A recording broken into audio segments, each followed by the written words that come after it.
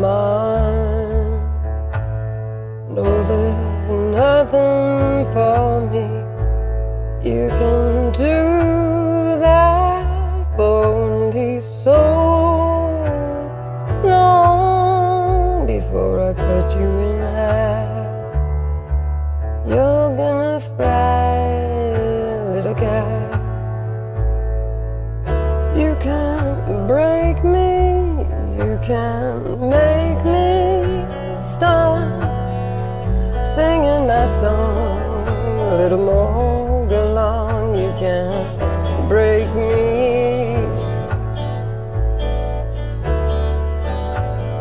I'll keep singing my song. Little Morgellons, you can't break me.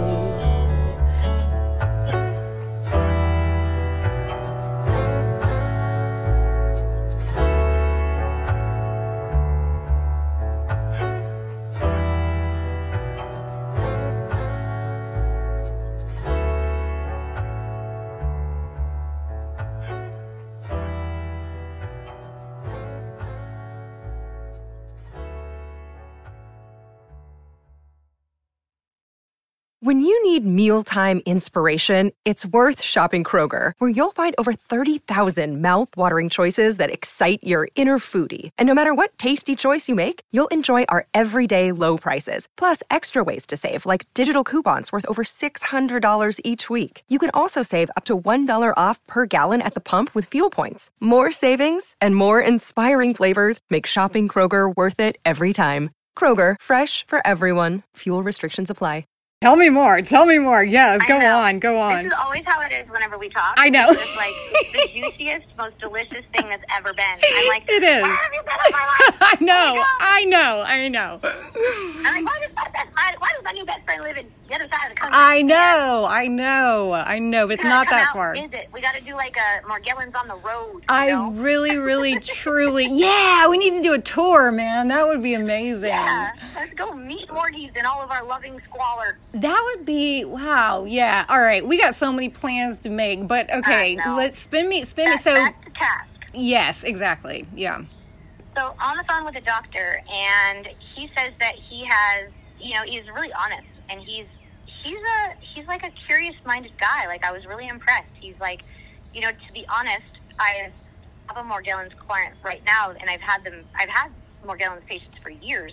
He says, I've never successfully cured anyone with Morgellons, and I'm very good at curing a lot of things in an unconventional way. Like, I have my own laboratory, some of my lab equipment designed myself, and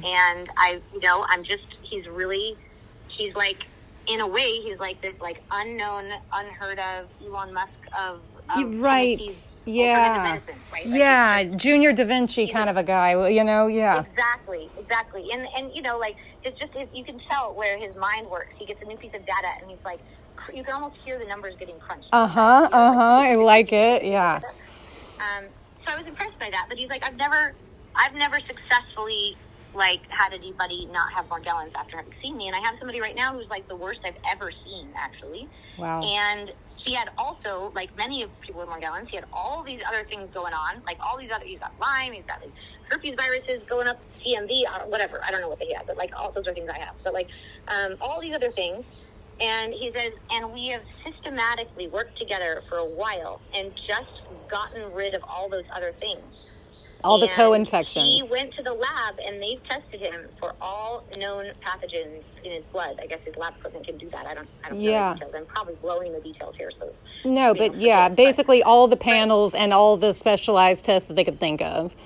Exactly. And I think it was even something about, like, the DNA, something like that. I don't know. But anyway, so you know better than I do probably, but, like, they tested him for absolutely everything, and he's like, every single thing, like, you don't even know how extensive this was, like, and then we had him tested by an outside lab, and he tested, after testing positive, like, lighting up the board, if you will, diseases, after working them together for a while, like, he tested negative for all of these things. He was absolutely free of them, and his quality of life had improved, but the Morgellons was unchanged. Doesn't surprise me. And I'm like, you cured him of Lyme? He's like, yes. I'm like, he doesn't have, I just started listing stuff. I'm like, he doesn't have any of those anymore. nematodes, none of them, nothing. And he's like, nope, he doesn't have any of them anymore. And he still has Morgellons. So I'll tell you, I welcome you to the clinic, but I just want you to know ahead of time, you can improve your quality of life, but I do not know how to cure Morgellons yet. All I ask for is honesty. Like, I mean, that's a trust builder for me.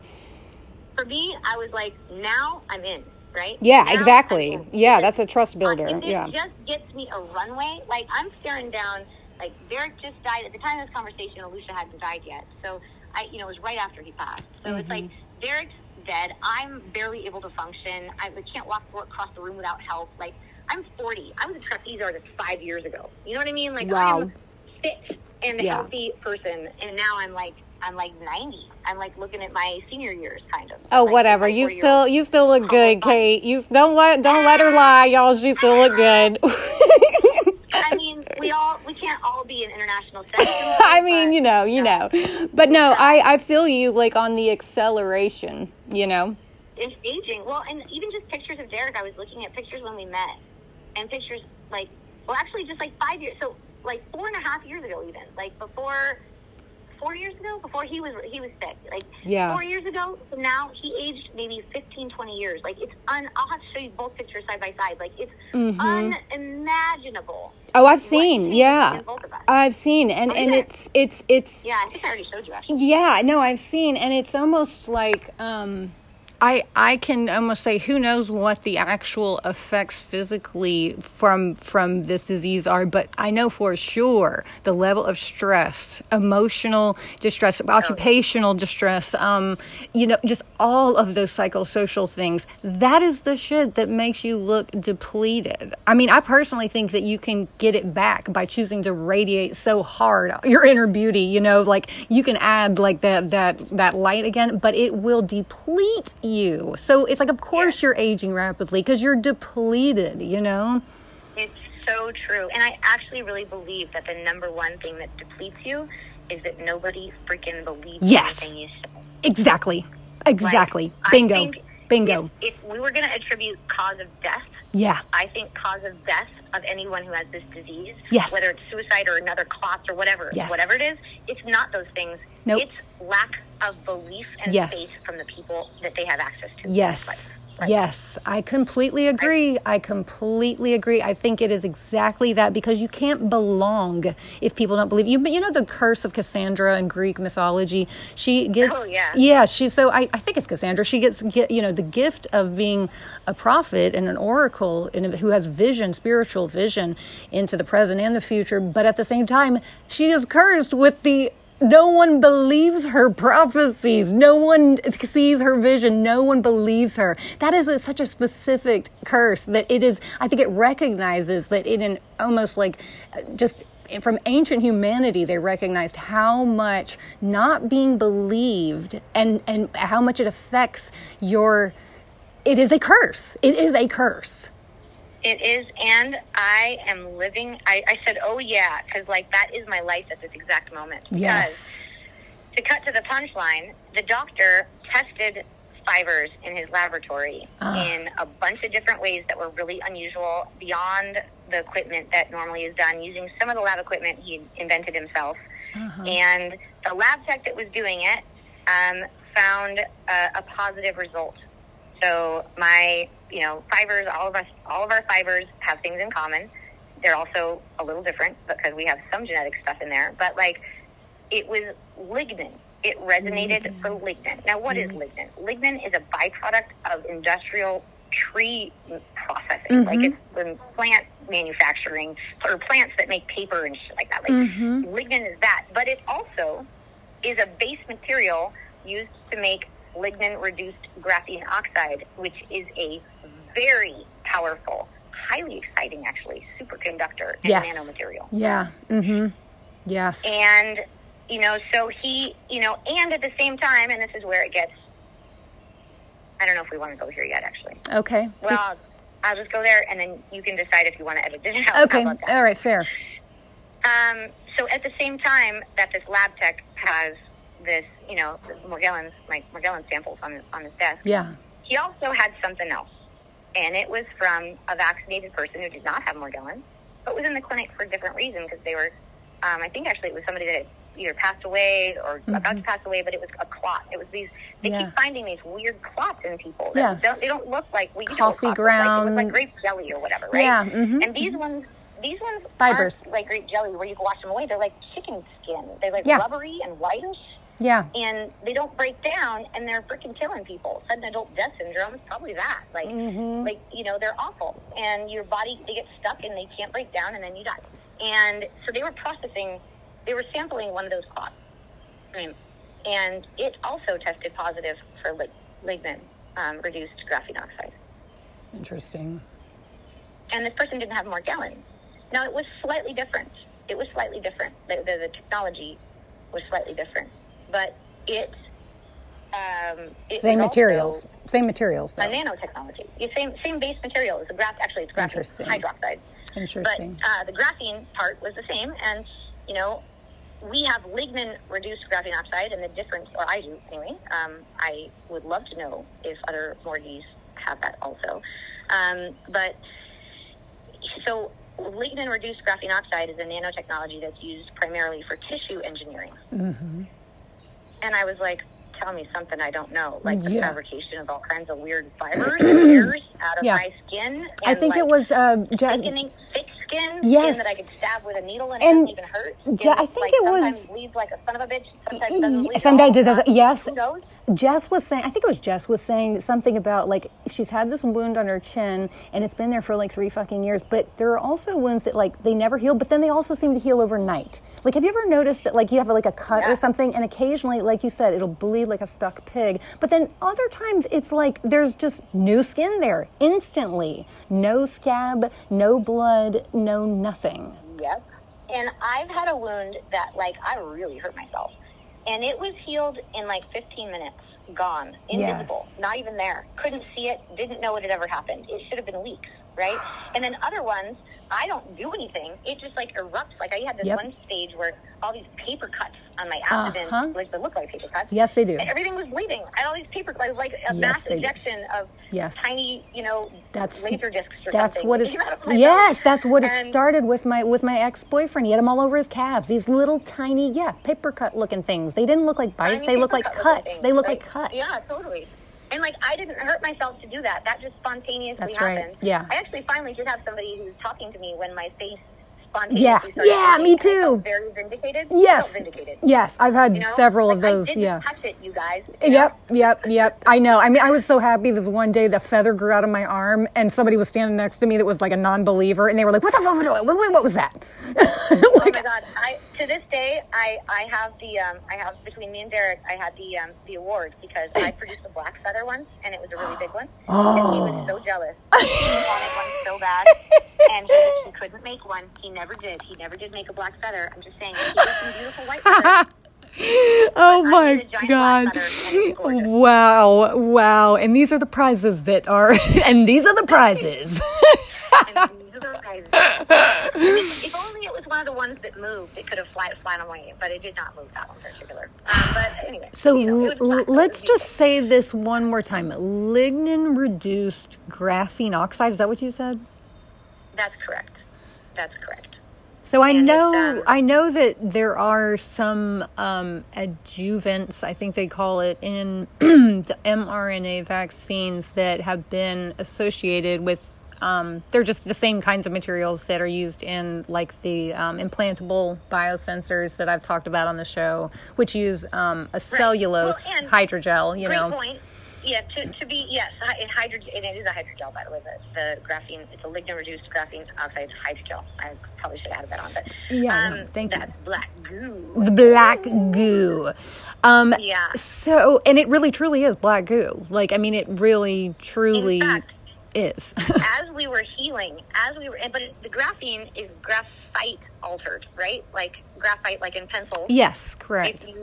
That's the reason why, some teacher actually is the reason why we have this superconductor now, because she was doing a science experiment where she put tape on a pencil, the end of a pencil, and then like pulled it off, and then was looking at it with kids under the microscope, and then was like, wait, this is kind of 2D. And so she like had all these insights, and then now it's a superconductor. Like they didn't know that before that teacher, so shout out to teachers. Like, And this is the part where I think a lot of people's brain breaks. And because for me, mine broke on this, because when I first started looking into that substance, which, I mean, it's interesting, Kate, because like long before we met, long before, you know, any of that, like I did come, you know how it is in your studies, in your research, you kind of come across these things patternistically over time. And sometimes they don't catch your attention at first, but then later they become relevant, you know.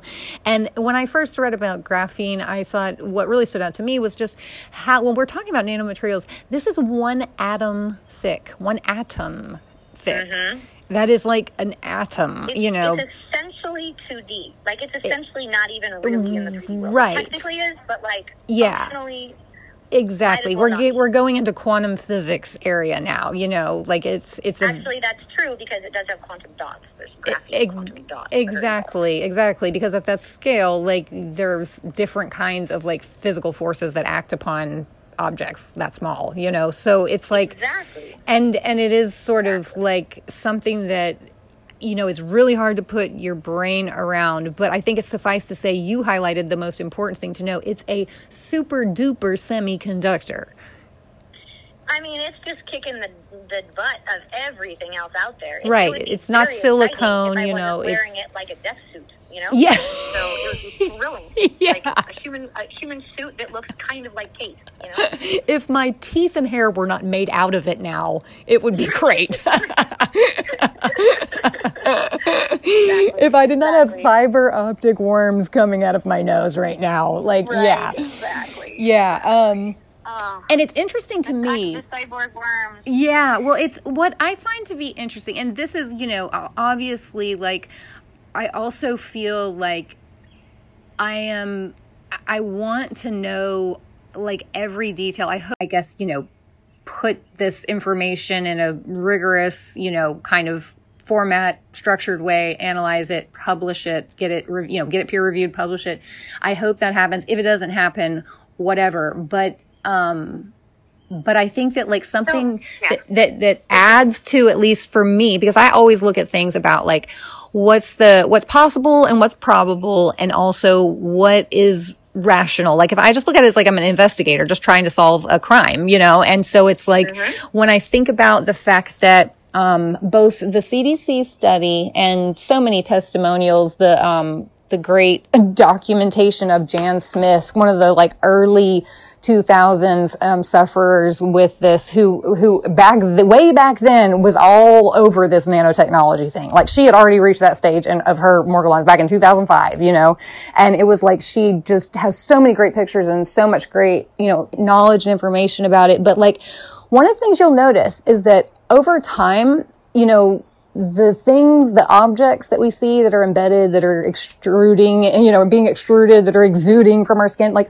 all of those objects, like they have changed subtly over time. The people that first had this only talked about fibers and specks. The people that later got it started talking about fuzzballs and glitters. Early people never had glitter. They'd never had glitter. That's exactly right. And the moving hair, I think, is also a new, technology has evolved. That's exactly right. That's my point. Because to me, what fits in with, you know, the narrative of that theory would be identical to the reality of what you can observe over time. Yeah. You know? Because check this out. If you look at 10 Morgellons people, there might be some of the co-infections, if you will, that might be different from this person to that person. Right. But we are all the same, like a pattern you could spot a mile away. There's patterns in the skin you can find. Yes. If you even just look at how long we spend in the bathroom or how easy it is to get to appointments, you could probably find us all out. Like you could identify this sure as shit from a distance without ever looking at a microscope. Ever. Yes. I look at behavioral characteristics alone, my podcast, right? the listenership, it goes up and down so regularly. I know the months. I'm like, oh shit, it's March. People about to get Morgellons. Gonna have a lot of people listening, you know? I know. It has a pattern.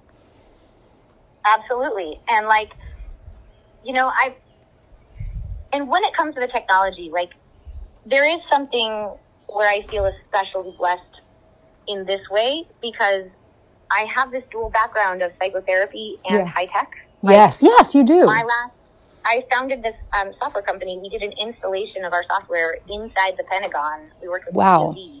I've met the chief information officer for the DOD, and by the way, he has like laser beams for eyeballs. Like when he looks at you, you're like, oh. Hey, that's who you got Morgellons from, girl. I'm amazing. I was like, be nice to me, I'm a hippie, you know. They're like, unleash the Morgellons. Unleash the Morgellons. No, he was great. He actually gave me a challenge coin. We had a great, great relationship. That's awesome. Yay. Thank you. But you know, so I have this dual background, and I didn't use right there. I apologize. I like to reverse. I have not said that, but I have this dual background, and it has always been a blessing and a curse, because I've always felt like my brain is always interested in two completely opposite sides of the world at the same time. Yeah. And at the same time, it put me in this position where it's like, in this case, I feel like I was able to get there with the data and the information. I mean, I was already mostly there. Like, I was considering nanos and aliens before this conversation with the guy. Like, I actually was considering it anyway. I just didn't have any way. I'm like, I can't do ramen spectacular.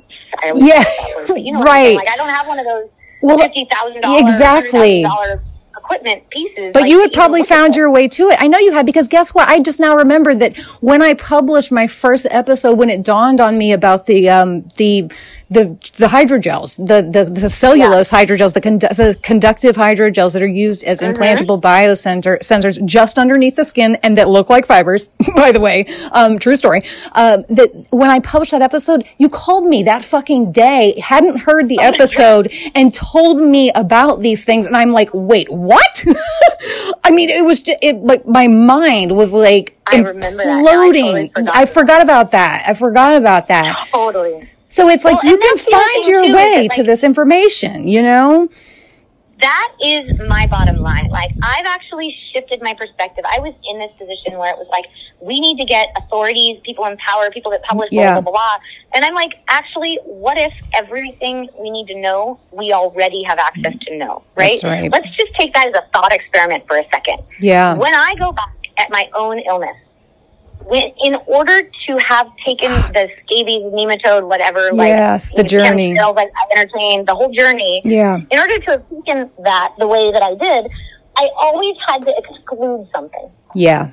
In my own, 20/20 hindsight, I always had to exclude something. Like, if I would get it, and it would usually be the ones I was afraid to talk about to doctors. It would be the moving fibers. It was the EMF reader that went off the charts when my body came near it. Right. It's the fact that my touch screens no longer work and electronics start behaving very strangely around me. Yeah. I've had my camera turn on from across the room. I wasn't touching it. Yep. You know what I mean? Like, just really strange things. How about having, like, burrows in, like, literal, like burrow, like something has eaten through the metal on your MacBook. Like, when this first started, I had scratches, deep, like, burrowed, not just scratches, like burrows. I can't emphasize this enough. I was like, what the fuck are these scabies on steroids that can burrow through fucking plastic, glass, and metal? No, they really can. They liquefy it. They liquefy it. I'll never forget when Derek found the first Morgie burrows inside of the neck of his, 1930s. I mean, he has a guitar that went to the Battle of the Bulge. This resonator steel guitar is, the sexiest thing that has ever been in the history of guitars. Yeah. I love it so much. That just sounds amazing. So yeah. His two amazing ones, his two, favorites that he played most often in the early days, at least, were Lancelot and Excalibur. That's what he named them. But I remember when he found... Oh, my guitars have names! Oh, my God, I love that. Sorry. Sorry, I love that. Go ahead. He was honestly the most creative man I've ever. He was just so... I know he was. I'm so right. But I remember when he found Morgies in the neck of, his Excalibur and, his guitar. The devastated can't even come close. It was like a betrayal of spiritual betrayal that anything would have been able to penetrate this guitar. Yes. And then, again, you see that, and then you're going to go back. This is what I did. And then I went back to nematodes. Wait, what? Yeah. Nematodes. Exactly. There's no nematode on Earth that can do that. Exactly. So just stop right now with your advanced needing to solve it. Yes. And Googling shit online. God, that's revelatory, Kate. That's revelatory. You're right, because I've never ever really had it fully in absolute clear relief, been clear to me, like it is right now. You're so right. There's been so many pieces of evidence that have defied in such obvious ways, like in absolute terms that, okay, well then that rules that out. And yet somehow it's like remained in the mix, you know? And then if you think about it from that lens, when you go to a doctor, they specialize in everything God made. That's that right. Can go wrong. That's right. They're actually not the right person. We're at the wrong office. We're at the wrong office. It's the wrong office. No wonder they think you're crazy. Have you ever tried to get your taxes done at the DMV? Exactly. It's not the right place. Exactly. Right? Yeah. And, you know, they might both be in the government. They're both like trying to fix things, but it's not the right place. That's right. And so all of this really crystallized for me, because the night that we were together, the night, this sweet, beautiful last night that we spent together, you know, he was talking actually about putting all the pictures that he's taken, blowing them up and doing some stuff and putting this art exhibit together and going on a tour. He's like, because if people were just in an art gallery and they're looking at it like art, he's like, abstractly, they're beautiful. Actually. Yes. Like they're like really interesting looking things. He says, I want to, and he's taken some incredible pictures of them. Actually, I'm going to dig some out and share some with you. But he's like, I want to go on like a little tour and I'll play music at the places we go to. We have a boat we were planning on doing. He told me about that night. He talked about that. He talked about that the night we spoke. He talked about that. Yes. Awesome. And, you know, and he's like, because then if people can see the art of it and then they can see me standing there not being some free show. Exactly. You know, maybe it'll change things. Isn't that funny? He said to me, that's amazing. Yeah, go ahead. No, I'm sorry, I don't want to interrupt. It's just like he had the exact same impulse I did. He said, let me stand by my art that I've made out of this great pain, you know, and let me stand beside it and let people see exactly who I am and what this is. And that's the part that in my reflection, because that night he also asked for me, kind of like my mom did, actually. He's like, I think you can solve this or be a part of the solution. He said, promise me you will never give up until you get to both cause and cure. And I promised him. So Powerful. I promised him. Powerful. So, since then, it's been my single-minded focus. Yeah, I've done nothing else other than regular, you know, the things you have to do to live. And I even minimize those as much as possible. All I've done is cause and cure. I promised my baby. And then when Alicia died, it just got even more underpinned. But in my reflection, that's one of the things that I really came up with, which is like, I was thinking that there was a solution that someone else had in the world, that I had to find the right person, and then they would be able to tell me this existing information. That's already an assumption that we don't know is true, right? That's right. That's an assumption. We don't know that's true. That's the false assumption. And having myself ruled out from the best of my logic and the people that I've asked to help me, we ruled out biological origins. That's right. As the causative thing, right? Not the contributing, the causative. That's right. So then, what are the chances that if it's a man-made thing and someone did this, that they're going to be on a street corner with the solution? That's right. That's pretty simple human logic. Like, I might be wrong here or there. Maybe there's an assumption I'm missing, but that seems to be like pretty dependable thinking, right? Absolutely. This is a crime against humanity if that premise is what it is. And so that right there will tell you that it will not be, you know, like shaken from the, you know, the dark box that it's in unless someone close enough, you know, with a key or a sledgehammer breaks it open, because it will not be accounted for, you know. I mean, that's not the way it works. Well, and this is for me, this is when I was talking to that doctor and he told me about the lab results. And then he told me about that other part, which initially he'd asked me to keep quiet about that part. But now I've gotten, you know, now that I've been there and I've seen them and we have more of a relationship and I think they understand more of who I am, they've given me permission to talk about it because they've decided not to go super public for reasons that make 100% sense to me. Yeah. Who wants to put themselves in the center of that without... Yeah. I'm in a place where... Yeah, exactly. And I'm in a place where I'm like, I have one son left and I need to save his life right? Yeah. I have one child left. I need to save his life. I need to save my life. My mom has this. Yeah. Now, she's not vaccinated, so she's not as bad. But the part about this being related to the vaccine is not the same. So obviously we have Morgellons before vaccination. Yeah. And by the way, my mom had polio. To say I'm pro-vaccine is an understatement. Like, my mom had polio when she was 2. I grew up knowing Salk's name. Absolutely. I mean? Biggest, I know you, Kate. Yeah, no, I know that you, I know, me too, by the way, yeah. And, she struggled her whole life with her disability that she didn't have to have, right? Like, if things had been different in the world, right? Yeah. 2 years later, just like this 1 second too late, 1 second too soon. I mean, it was really close. Yeah. And the vaccine it came out right after she got polio. So it's just like, it's just devastating. But, so I've been pro-vaccine. I don't have any issues with vaccines. I only have an issue with this one. And this one I have an issue with because I have absolute, clear laboratory evidence that there's a nanotechnology in it. And at least in this person's. So then I start doing this research where I'm like, that's really when the world opened up for me. And you can tell, it's interesting because, like, we all have this feeling of, like, we're just running into a closed glass door. We think we can walk through it, and then we're face planting again and again and again, and we don't know why. And we get increasingly frustrated. Some people stop going. Some people are, like myself, gluttons for punishment. We hit every doctor we could find, just run the glass door again. Right. We don't know what's happening, right? Yeah. But then when you actually get a door that opens, that's what happened when I started searching for these things together, like the lignin-reduced graphene oxide, hydrogel, and then when I started looking at the COVID vaccine. And in the early days, right after we discovered this, and I started looking it up,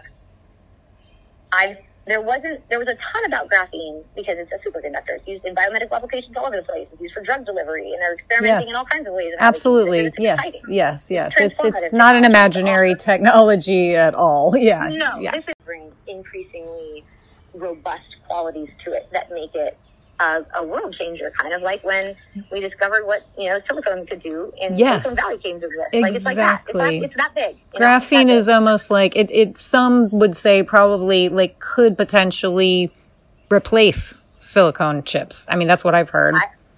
That's what I think is happening. That's what I think is going to happen, at the very least. Like, it's really, truly, truly transformative technology. And I'm excited about it, but it wasn't in my body. It's interesting. But, I am sorry. I have so many freaking thoughts, and I want to hear everything you're about to say. But just before I forget, isn't it weird that, like, the healthcare and technology link, everyone I've spoken to in the past, well, really, when I think about the show, almost everyone has been either an engineer or a healthcare adjacent person. That's just interesting, isn't it? Right? It really is. It really is. And now that I have conclusive laboratory evidence about what's in my body, and I know for a fact that it's a technology. It's not a debate. It's not an opinion. It's science. It's real. And it's in my body. Now that I know that, then it's like, with this new connection of it being in the vaccine, which there are now 41 countries. At the time that the lab test came back, there was only one brave set of scientists who had published this research that were the initial whistleblowers. Half of them, I think, are dead, and they died within a few weeks of publishing that first study.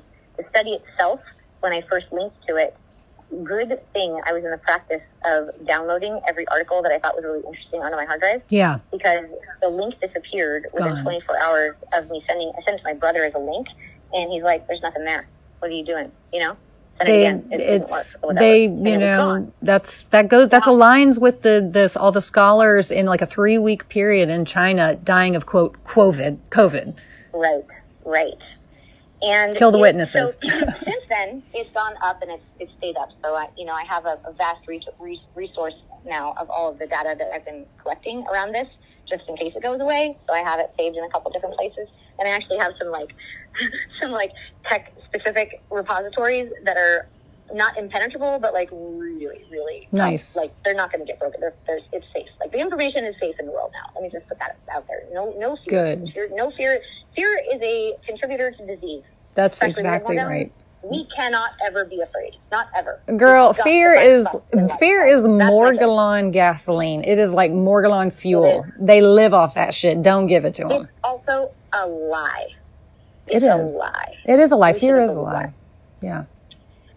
So, anyway, so that said, like, since that initial discovery, and I went through the process too of like disbelief. This can't really be true. If it wasn't for the fact, honestly, that half of my family is not with me anymore. Yeah. I wanted to, with every fiber of my being, push this information away from my consciousness and forget about it. And I want to find the cure as much as anybody. This has destroyed my life.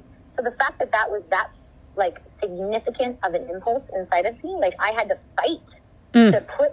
It's only that I like get into bed every night and there's no one next to me and I'm sobbing as I'm like, the only way I can sleep is by listening to videos of him playing music at night. And, you know, it's like, if it wasn't for the reality of that grief of not having my daughter, she's never going to be 20, all of those things, if it wasn't for that reality, I'm not sure I would have been able to actually push through because it was such a powerful impulse to look away. Isn't that? I've never felt before. I've never felt anything like that before. It's like absence as a reminder. Yeah. You know, that's a very interesting paradoxical experience. And I find that most of, you know, paradox is like the seat of spirituality is usually somewhere in a paradox, you know, like that's so true. Yeah. It is 100% true. I mean, the event horizons that we can't look behind, that we can't understand. That's right. Like that's right. That's God, you know, or something. Yeah. For sure. So like, that's I want to like just sit here for a minute with because I have so many like just stray thoughts and questions and impulses, and I just like want to. Because I got sad and I got my brain just totally went offline. So I'm good, thank you. That's okay. You can go offline anytime you want. I'm like, and I just want to sit with the feeling of what it would, could, or does feel like to know the answer. You know, like after all this time, like, yeah. Did you say worse? Yeah. Interesting. How? And for you, how? Yeah. The reason why I say that is because when you're searching for the answer, it gives you the purpose. Even the picking, it gives you a purpose, right? Like you wake up, you get the tweezers, you know that you're going to be photographing something later on in the night, even if you don't admit to yourself. Yes, you know what I mean? Like, yeah. It gives you something the searching, yeah. Everything is shit, you know? Yes. It focuses you in a way. And even the ways that the nanos distract you, like you might end up online shopping for hours, or you might end up, looking at flipping through people that might be, if you're single, like flipping, yes or no, right? For hours. Like, it sidetracks you and it wastes your time. It wastes your time and gives you nothing fucking of benefit. Time sucker. Right? Yes, these fuckers, yes. Almost like you're doing time. Yes. Almost like you're imprisoned. Yes, in a prison of pantomime. It's like a prison of pantomime because you're just pantomiming these rituals that you're compulsively driven into due to physical stimuli. But the mindfuck of it all overlaid over top of that is that you're alone with it and no one believes you. And, I say this next thing intentionally, and it's a reference to a movie that's about Vietnam, but something Derek used to say. He would be like, it's genius. It's genius. Yes. And maybe you know the reference, but I'll leave it there. But like, but there's something so, like, if that was not a symptom, but a point of the technology, then you've just figured out how to imprison people without the cost of prisons and guards. How brilliant. It's the very definition of an incapacitating bioweapon. It's the very definition of it. Isn't it? And so it has not given me peace. Also because then, of course, I wanted to share this amazingly new information with everyone I know. Yeah. And immediately I encountered a next level. Like, thank you. Thank you for completing that level. You've now entered the next level, right? Like, it's like that. Like, I'm now, welcome to level 3. Oh, God. This is where everyone disown you and you become homeless. Like, yeah, this is where y'all find crystal clear, mumbling on a bus stop bench, going like with some fibers hanging out of her mouth. Like, I mean, like, it is a next level, and I think like I see for me, the answer, you know what's weird? I'm just feeling it right now because I've kind of, in a way, and maybe everyone feels this way. I think Hannah said this, or Jess, or maybe everyone has said it, but I think I knew right at the very beginning. Like the moment that I saw those shapes, those fractal geometric shapes running from my fingertips up both my arms, making these swirling, changing patterns, I knew right then and there what this was. And that whole journey, that whole thing that is stereotypical in the sense of that it's stereotyped. Like I was saying, it's pantomime. It's like an automaton. You know, that's why all of our stories are the same. It's a type of programming. This specific, responsive but not alive. Exactly. Right? It's reactive but not initiatory necessarily. Exactly. Right? Exactly. And it does inhabit you. I remember when you were talking about Derek's guitar, it reminded me of one of those songs I wrote in an early season. And I think the lyrics are, all the time you surround me, nothing is mine. And I said, and there's nothing for me. And that's the lyrics, because that's evocative, that story about his guitar. I know exactly what he felt. Nothing is mine anymore.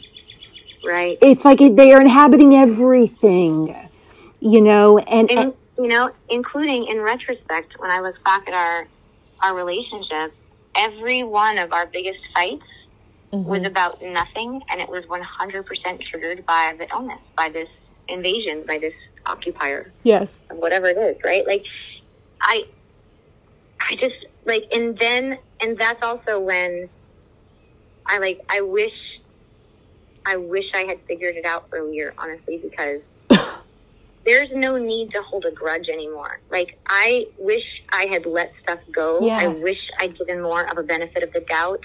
I wish I would just been like, yeah, you know what? It does look really bad. It seems like you did something that's really hurtful. Right. But let's just bury the hatchet and move forward. Like, let's not keep holding on and keep nursing it. Like, yes. Because, like, I thought it was his fault. He thought it was his fault. He thought it was my fault. I thought it was my fault. But it might not have been, you know? Yeah. And so I have this thing now where I'm like, maybe, you know? Maybe. Like, unless it's so conclusively proven that I feel like I could really say yes to something. Like, I'm very careful now when I speak to say what I think and what I'm sure of, you know? Yes. And I also think that there's something about that helped me face this next, like, level 3 where the stakes have gone up, which is like, what do you know to be true?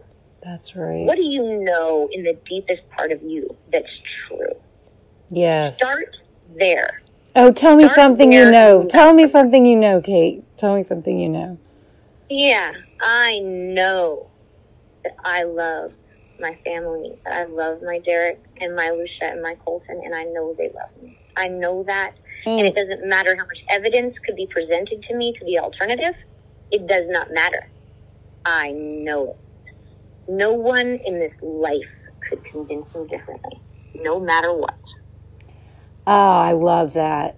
Oh, that's like a prayer settling on me, Kate. Thank you for sharing that. That's awesome. What's something you know to be true, Crystal? Oh, you know what? Oh, God. I know so many things and I know nothing. I know to be true. I know to be true. Know that. I feel in my bones that there is a part of me that cannot be transfigured, that cannot be harmed. Like, my true self has never known suffering, you know, and I know that, like, all of the things that could really and truly be a problem, like, pretty much come down to whether, like, I am able to still be, like, free to be me and have some ability to, you know, direct my life in a way that is, like, towards goodness and servant, you know, being a servant and being, you know, being who I am, you know, and like being a part of a community and being a part of a community too. And, like, I know that, like, I just, give me liberty or give me death. That's, I mean, you know, if something can threaten that, and so far nothing has come even fucking close, you know, like, then that's a game changer. But right now, the game, I know for sure that, like, it can't really touch me. Nothing can really touch me. I am so inspired by that, and I've got chills all over my body hearing you share it. And I also want to say, like, it brought up something for me about something else I know, which is, like, when you know somebody, like, when you really get to know them, if you're paying attention, you know who they are most essentially. Yeah. Like I would recognize my Derek anywhere. Even if it didn't look like Derek, I would recognize him, right? Mm-hmm. He played, you know, his band is Drop D, and I call him my brother-in-law, actually, because his drummer, you know, they were like brothers. He's an amazing human. Yeah. Named Benny. Most talented drummer I've ever heard, like, just next level, just next level. And he was all in with Derek. He's, you know, he's like I am. He's kind of lost in the aftermath, but he'll find his way. But like, I could hear his drums in any context on this earth, and I would know it was him. Like, I know. Yeah, the signature. Yeah, that signature. Yeah. Yeah, and, like, I felt like that about you too. Like, we've connected. You know, it's relatively recent in timeline, but, like, you didn't. So what you just said is just so incredibly. Blows my mind. So I wrote a story yesterday, and I haven't finished it, but let me just tell it to you right now, okay? Yeah. Let me tell you a story about a starving artist and how he came to starve. The artist's name was Every, and Every was prone to strong sentiments, and when these powerful emotions arrived at his doorstep in their cyclical manner of visitation, they, accompanied by their constant companions, the cognitions, which were thoughts as familiar and as inseparable as childhood friends. The familiar old friends told the same stories to Every. So Every would open his door each day, each hour, each moment, any time that they rang, and he would see the sunny world or the gloomy, doomed planet, depending on who showed up on his doorstep on any given day. So it's like, the story goes on, and it's like they're personified, you know, like, emotions and thoughts, and it's the end of the story was going to be how he's able to be a witness to it and to ask instead, when the doorbell rings, to go and say, what is it that you need from me right now? Instead of being a slave to these, you know, which, who knows where they come from, foreign or inherent. What does that even mean? I don't even know what that means. I mean, these are deeply metaphysical, philosophical questions that people have probed for years, you know, but, like, I guess it's just, like, it's very, very interesting to me that you're telling me this about being able to, I so much, and especially recently, have had this, and I noticed it because I've been in group therapy for like 2+ years now, and I very religiously go. And last week when I was in therapy, for the first time, I had this odd sense that I was like observing everyone from a distance, but I was almost like intuiting and knowing exactly what their responses and thought. It was almost like I was connected to a network. I don't know. I know that sounds so obscure, esoteric, but I felt very much that, like, yes, that I was connected to a network and was myself, but also apart from myself. Absolutely. And for Oh, I love your story. Right. Yeah, I'm going somewhere with that. I've already written the song. Really are. You're onto something. It's good. It's good. Juicy. Oh, I so love that you can appreciate it, It's awesome. Yay. It's awesome. So start with that, and then I will also overlay, see, this is my whole thing, is that as I was going through my research and I would discover certain things, I would be like, oh, and then something would come back to me that I've already experienced. Yes. Right? Mm-hmm. And if I had sat with that experience long enough, I think I probably would have come to the correct conclusion anyway. That's the part where it's like, I actually don't, it's behavioral. In trauma therapy, there's this thing that my trauma instructors, Tina Fisher and some of the other women, hammered into me in the most benevolent way, which is like, you know the trauma by the symptoms. You don't have to know the story. And I was in my master's program. We actually had this entire class where we were doing therapizing each other, essentially, in practice, without ever disclosing any details about what the thing was that we were processing. Because sometimes you can't. Sometimes you just aren't right. It's not speech right or whatever. You can't articulate it. You can't say it out loud because it's whatever. It's ineffable, And so we worked with it without knowing what it was. And I was thinking about that after I knew what it was, and I kind of kicking myself, like, I had the skills to work with stuff I didn't understand all along. Like everyone does. We always work with things we don't understand. That's right. Everyone does all the time. We just, it's like, well, I don't really understand how taxes work, but I still do my taxes. That's exactly right. I don't really understand how my car works all the way, but I still drive it. Right. I can still use this thing I don't understand. That's exactly right. People just, how your technology works. Very well said. Yes. That's very, very well said. Yes. And, we still use our phones all the time. What's the problem with that? That's absolutely right. There's a level of abstraction that we can, manipulate and use to, derive some insights and deduce things, Exactly. And my dad used to say, and everybody has their particular thing, right? Like my dad used to be like, if you want to know why anything is the way that it is in the world, you follow the money. Follow the money. That's right. And I remember thinking about that at some point where I'm like, I am begging people to take my money. I'm like throwing money at the world. Like I have a problem. And they have nothing. And I've got money to throw at it and no one wants it. And they have nothing. Weird. Yeah. That's a weird thing. No one's jumping for this money. Like I have $1 here. No one's jumping for the dingling dollar. Like that's strange. And that should have been that right there. Like if I had been my dad probably would have been able to figure it out just from that, Like what has to be true? This is something I used to ask myself in startups.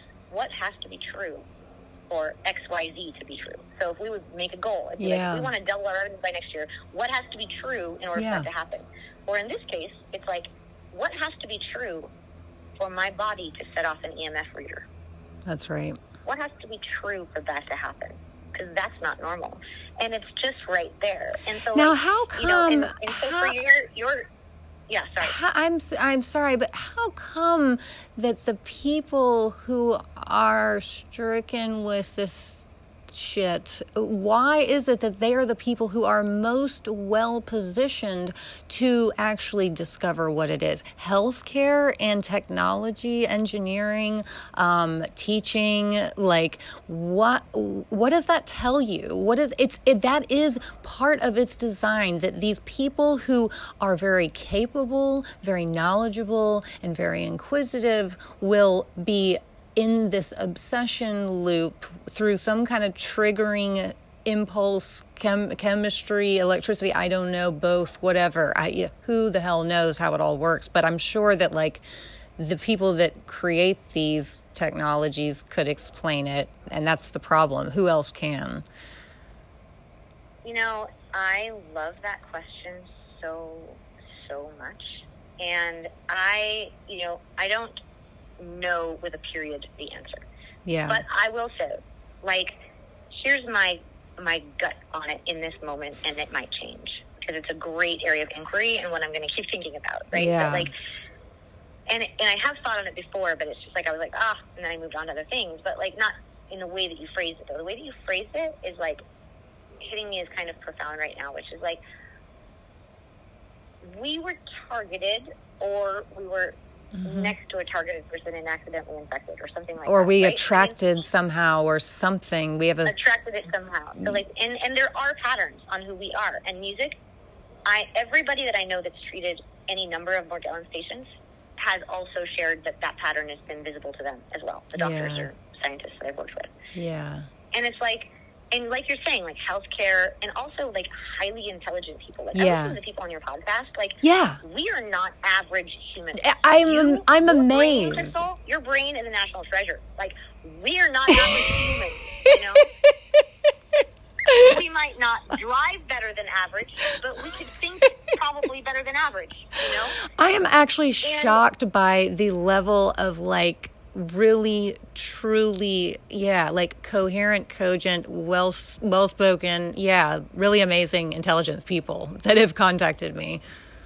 You know, and I have a couple thoughts about that. I remember a conversation in this moment. I remember a conversation I had with my mom that was meandering, and it wasn't, you know, what this inquiry is, but I was on a riff, and I was like, you know, it's almost like I was like we were driving back from an appointment, and I was kind of like on a soapbox, and I was like, you know, I just feel like I don't know what this disease is, but it's almost like, did I get given this disease because I was about to do something really cool in the world? Because I was positioned in a place in my life with credibility, with access to people. Every time I spoke, people listened. I was running not my first tech company that I founded, right? You know, I mean, I had health, beauty, intelligence, money, access, opportunity, and if anything had come across my plate at that moment in time that needed a champion, I would have launched 1,000 ships against it. I would have absolutely taken it down, and I had taken down things like that before. Like, if something was wrong, like, I don't mean not my preference. Oh no, like, I get it. I would have done it, and I would have killed it, and it would have been like a carcass by the end of the day, you know? And that's the thing. I mean, it's like you go from oozing charisma to oozing other shit, and it's a world. It knocks you. Isn't that a brilliant strategy to take out the sentinels? Absolutely. If you were going to do an evil on the world, wouldn't it be a good idea to take out the sentinels, the scouts? Absolutely. The early responders. Absolutely. Every regime throughout history targets the academics, the intelligentsia, the artists, the people that have power that's soft but very strong. And the teachers, the people that, you know. Like, have you ever seen a teacher who's sure of something move off of their position when they have moral conviction and they know in their soul it's right? No. You can't move that person. You can't. There's no way to convince them otherwise. Just like when I said, like, what do I know to be true? Of all the things that had happened in my life, between me and the kids, between me and Derek, whatever, like, it doesn't matter. It doesn't matter. I know the love is real and true. That's Just like I know there's a God, right? I know it. That's right. I know it in my soul. And that actually is an interesting thing, because that was what I found when I had that observation experience about my thoughts that weren't mine, my feelings that weren't mine, like all of that. Yeah. So then I had written this poem a long time ago about what it was like, because I'm also a rape survivor, and what it was like to be a rape survivor. And I wrote this poem, and it was like how you fall back. So the poem was about a military effort, and it was like, well, you lose this part, and your armies fall back, and then you lose that battalion, and then you're just condensed over here, and then you just keep falling back until in the poem I fell behind my eyes. Like, when my body wasn't mine anymore, I went inside my skin, behind my eyes, to fall back to, and that's how I survived. But then with Morgellons, my body's no longer, like, that isn't available, right? Because even my thoughts are sometimes not mine. And so what I discovered in that place was, like, my soul, though, is not occupiable. Exactly. Nothing can occupy my soul. That's right. And if it's a spiritual war, maybe that's what they're after. I don't know. But like... That's exactly what I said. That's exactly what my true self has never known suffering. You cannot harm like the core. That's exactly, it's the same, it's the same truth. That's exactly the same truth, Kate. Yep. It's exactly it. And like... Can't touch my soul. Boo, na, boo, boo, boo. Honestly, like, this illness has been so devastating. Like, honestly, I'm like, what are we supposed to be afraid of now? Yeah. Like, is it losing my loved ones? Because try that. I mean, you did already. You know what I mean? Like, is it making me have unimaginable pain? Is it destroying my sense of self or my community or my job or my money or my house? Like, what else are you want to torture me? Okay, I've already been tortured. And you could probably do worse. Like, I'm sure the world's evil is creative, but like in the wrong way. Yeah. But like, I just don't have, like, I know my eternal soul is solid. Yep. And I know what true is, and I know that when I die, at whatever time that is, when God pulls my card, I know where I'm going, and I'll get to see my Derek and my Lucia again. And it's like... That's right. What else is there to be afraid of, exactly? Like, the fact that you don't have social support? Mm-hmm. You're afraid of losing social support? Well, whether the world counts with you, what's that quote? Whether the world counts with you or with something or not doesn't change the truth of it, you know? Mm-hmm. Like, everybody on earth can deny something. They can deny the sun's going to come up. The sun will still come up, you know? Right. That's right. And so, like, there's that thing that I, like, most want for my past self, and I guess for other people with Morgellons, which is, like, that rejection that we experience. Oh, yes. And all terrifying. Yeah. And, like, the part of it that's crazy is when you try to go to somebody that you know has a closed mind, that you know doesn't care about you, and try to convince them to care. Don't. Something I'm no longer spending time on in my life. You know? No. Because that's the fight. Them taking your time. Don't give them your time. That's right. And that's also like, where are your thoughts going? Are you obsessing about porn or something unhealthy or food or like your skin? Are you taking endless videos that you're going to try to send to yet another doctor who's not going to believe you? Right. Like, where is your life going? Yeah. What is your day like? What did you do this morning? Even if you're so weak you can't get out of bed, which, frankly, I still often am. Like, in bed, I can be doing art. I could be sending messages to people I love. Which one of the wolves are you feeding? Yeah, which one of the wolves are you feeding? That's the exact... Exactly. It all comes down to that. That is just so... And that is like, to me, this prison that's being constructed, like, with its fucking tensile strength fibers of... I don't fucking know, plutonium. I don't know enough about the periodic table to make that metaphor, but like this prison that tries to construct itself around you, like that realization, Kate, to me is like, oh, got the keys, bye. You know, like, because it's like, that's the way out. Exactly. That is the way out right there, is going back to the taking responsibility for the thing that you want to have power over. You can't have power without taking responsibility. It's impossible. Right. And like, we give it away all the time. We give away our power all the time. It's like the end of the movie Labyrinth when she goes, you have no power over me. And then everything changes. Ooh, yeah. And like, in this moment when you were just sharing that, I just had this thought. It was like, what if they tried to pick out I don't know who they are, right? First of all. Right, yeah. Who is the they? I tend to ascribe intention because I don't know. Well, all I know is it's a technology. Everything else is a guess. So, yeah.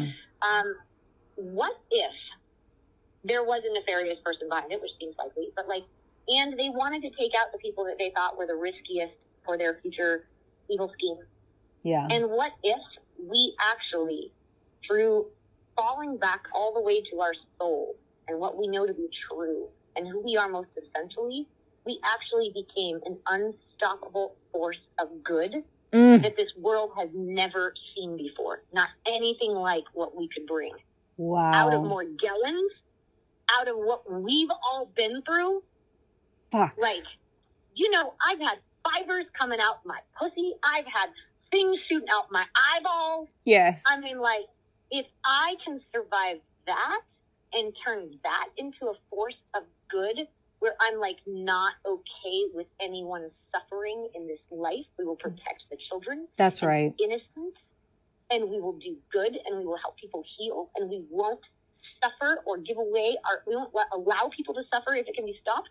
We will not allow arrogance in our doctors and be subservient to it. That's right. No. What if we just decided to change the world instead of be dead? Like, what if? That's, hey, day one, am I going to just lay down and like let these worms eat me? No. Like there is always an ability to like create something that is worth existing. You know, it's like so spectacular to destroy, but like it takes time and collaboration and the best of us to collaborate and build and create. Well, and this entire conversation and this new vein of thinking that we're in right now, like, this wouldn't have happened if we weren't talking. No. Like, I didn't have this before a minute ago. No. Like, this idea that we could actually be this amazing, like, warrior force of peaceful, like, healing, smart humans, you know? Yes. In the world. Like, yes, we are winners, we are warriors, and we are a force to be reckoned with. I've been saying this the whole time, yes, you know? You have. I just didn't get it. You know, it's so I think that sometimes funny. I was like alone in my aloneness and not my alone in my alone together. Yeah. You know? Yeah. And you know, and I already like sense it. I actually so deeply understand and see how really diabolically brilliant, but also thin, like this cover for what our experience is. There's a cover that's been created, crafted, where, you know, so smart. There's someone who's sitting there with a pen and a pencil and they're saying, okay, grandiosity, hyper-religiosity, paranoia, blah, blah, blah. They're ticking down their list in their DMV that they all got together in a hotel ballroom and made up their minds. A bunch of, you know, old white guys. Nothing against old white guys. I like old white guys. My dad is an old white guy. Also, my dad is too. You know, but I'm saying these are just one group of one kind of person, and there's no science in terms of what we call science in every other field of medicine. You know, there's no science behind it. There's no blood test. There's nothing. It's just asking questions and checking boxes and the complete subjective opinion of the person checking the box. So, I mean, and we're not the only ones to end up on the ass end of the medical system. You know, other people get injured by things too. Exactly. Psychiatry, not the same, you know, but like, yes, psychiatry has been always and is still a political tool to oppress certain people. And I mean, the father of American Psychological Association, or the first president of the American Psychological Association, was a monster who brought in postpartum women and used electricity to quote unquote heal them, tortured them, and they left incontinent and worse off than they got there. And he was the first president. So like, the guy who invented lobotomies. I mean, we could do an entire podcast on the abuses and the horrors of psychiatry and its utilization in and cooperation with intelligence operations, military operations of, you know, that's true in every nation state, I'm sure, you know. And then it's like, well, how do you know then what kind of person you're dealing with? Well, you know, because you know what's true in yourself, and you start from there. And then you know if you're dealing with a person, like, you know when you're sitting with a doctor, if he's getting you, if he's, you know, being authentic and really cares and doesn't. Well, you can tell. Yeah. And, you know, that's why the government felt like they could, you know, the CDC felt like that they could take 4 years to do a study they'd known about and had many reports of for over 2 years at least, you know, like they admitted to. And then they do this study and then they say, unexplained, and then they never do another study. It's what? That's unprecedented and totally unjustifiable. Like, and the reason that they can is because it's all on that one crafted cover, that very effective cover story that these people are crazy. So that, therefore, they have no credibility. Don't believe anything they say. It's impossible. Even though the evidence is right there that these technologies exist, that governments work on their development, that, I mean, not only that, but like the connection to Lyme disease, like even if that was the home run, which it's not, it's related, but not causative, right? It's involved many times, but it is not a cause of Morgellons. Right. Because if you kill Lyme disease, you still have Morgellons. Anyway, just to be clear. And like even that is like Lyme disease. Long Lyme exists and hasn't been given any ability to like get traction in the medical world. And people with Lyme disease have a horrible time getting diagnosed. There's not new testing that's been developed for it. There's compelling. You end up at Plum Island. Yes, and it's an entire thing was designed as a Nazi laboratory after Operation Paperclip brought the Nazi scientists over after the war. And it's just like, stop it. Yes. No. Yes. None of it, and that's well documented. I didn't break that news. No, you are exactly right. You are exactly right. I just read into this like recently myself, and I thought, it's such a shattering like wake up call to realize that these stories that are, were on the vague periphery, perhaps, of your consciousness before you experience this Morgellons, like those things that then come once again, like, or if you've never heard of them, but you may come across them, the CIA stuff and this, you realize that, of course, if there's a long history of the, this occurring, these experiments, these, developing, I mean, there's public information, the Brain Initiative. The government itself has released it. Like, it's crazy. Yeah. Just the very fact that Michelle Pearson, the lead, investigator on the CDC study, is now the chief of staff at the Brain Initiative, which is exactly. Which was my next topic. I forgot. Oh my God! Wait. Oh. Yes. Tell me more. So, as part of the Brain Initiative, DARPA had done a couple of experiments in some Latin American countries using a brain net.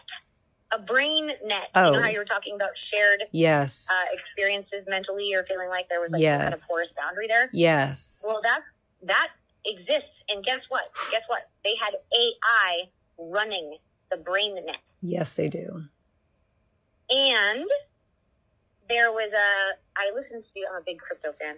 Oh, oh my God. Now is a different situation. But back in the day, like I was like $100 a coin, Bitcoin, and I picked up a couple of them. Like I was that person back in the day. Now I sold them, so I don't, off the peak.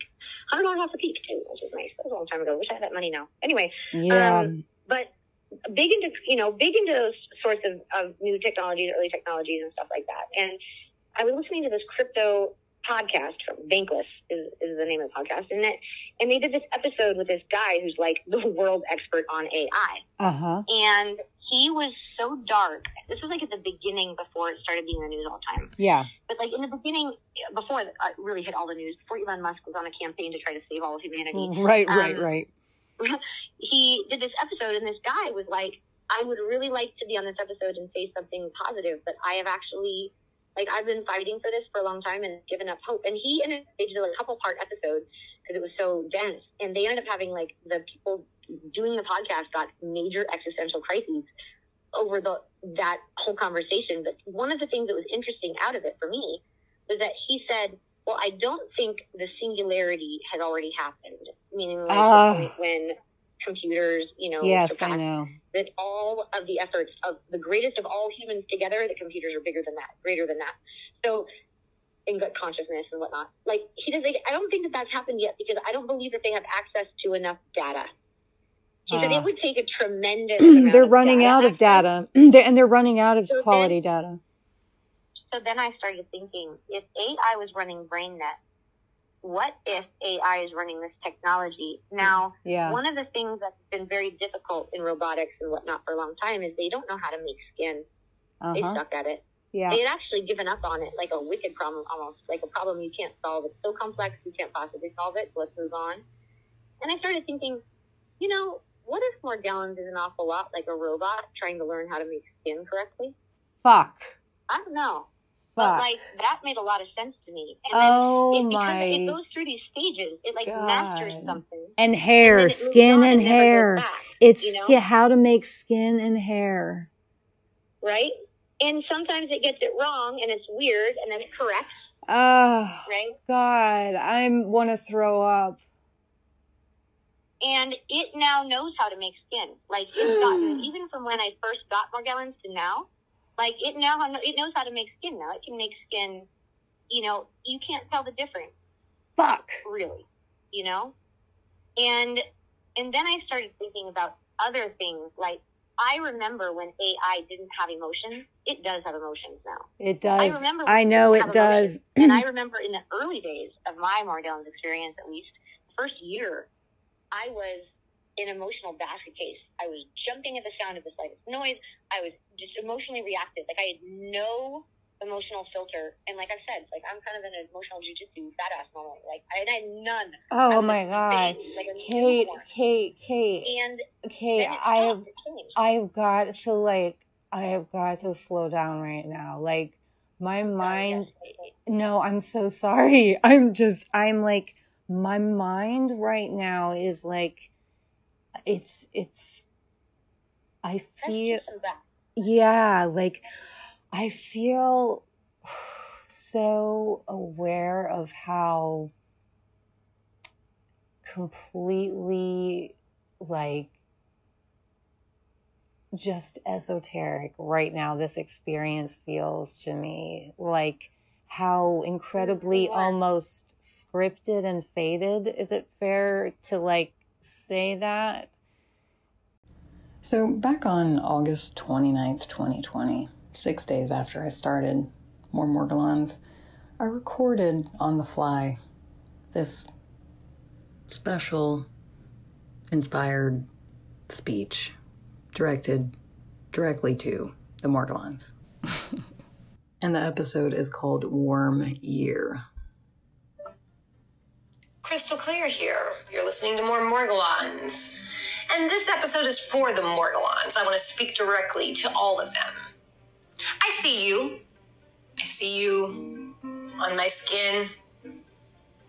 I see you in my clothing drawers. I see you in my refrigerator.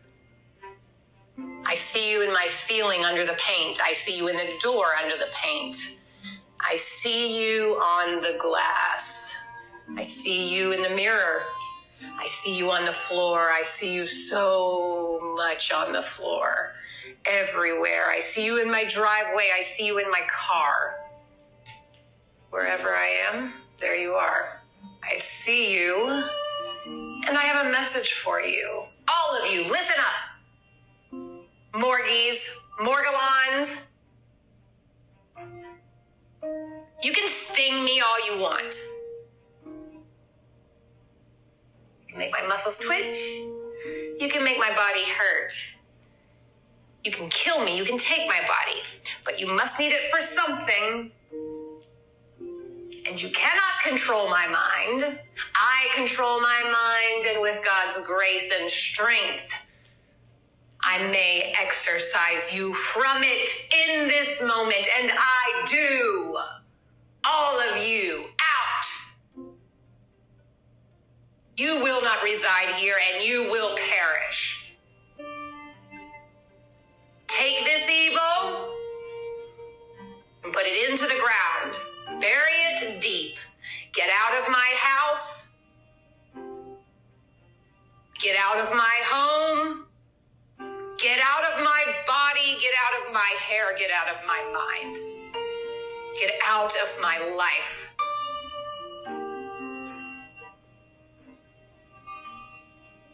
Well, this means war.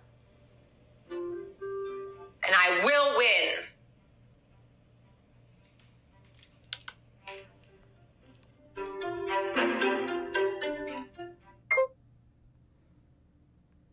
So nothing much has changed.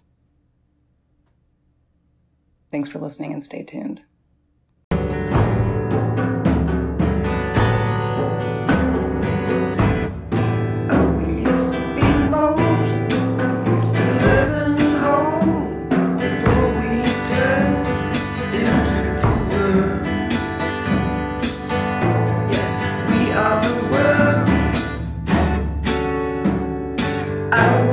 Sugar, go, anything.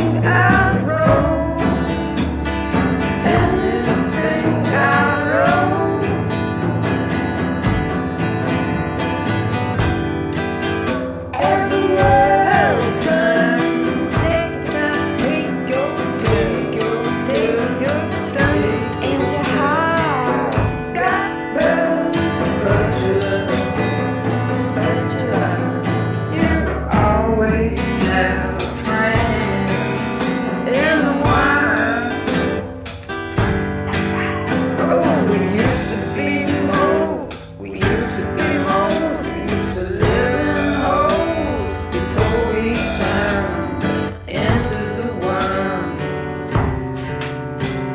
There was a warlock when they will have to talk, but we got cursed. This was not what we reversed, but we rocked and we rolled and we rolled the numbers and we rocked and we rolled to the universe and we rolled and we're coming out of our hole. We are the worms, but we used to be moles.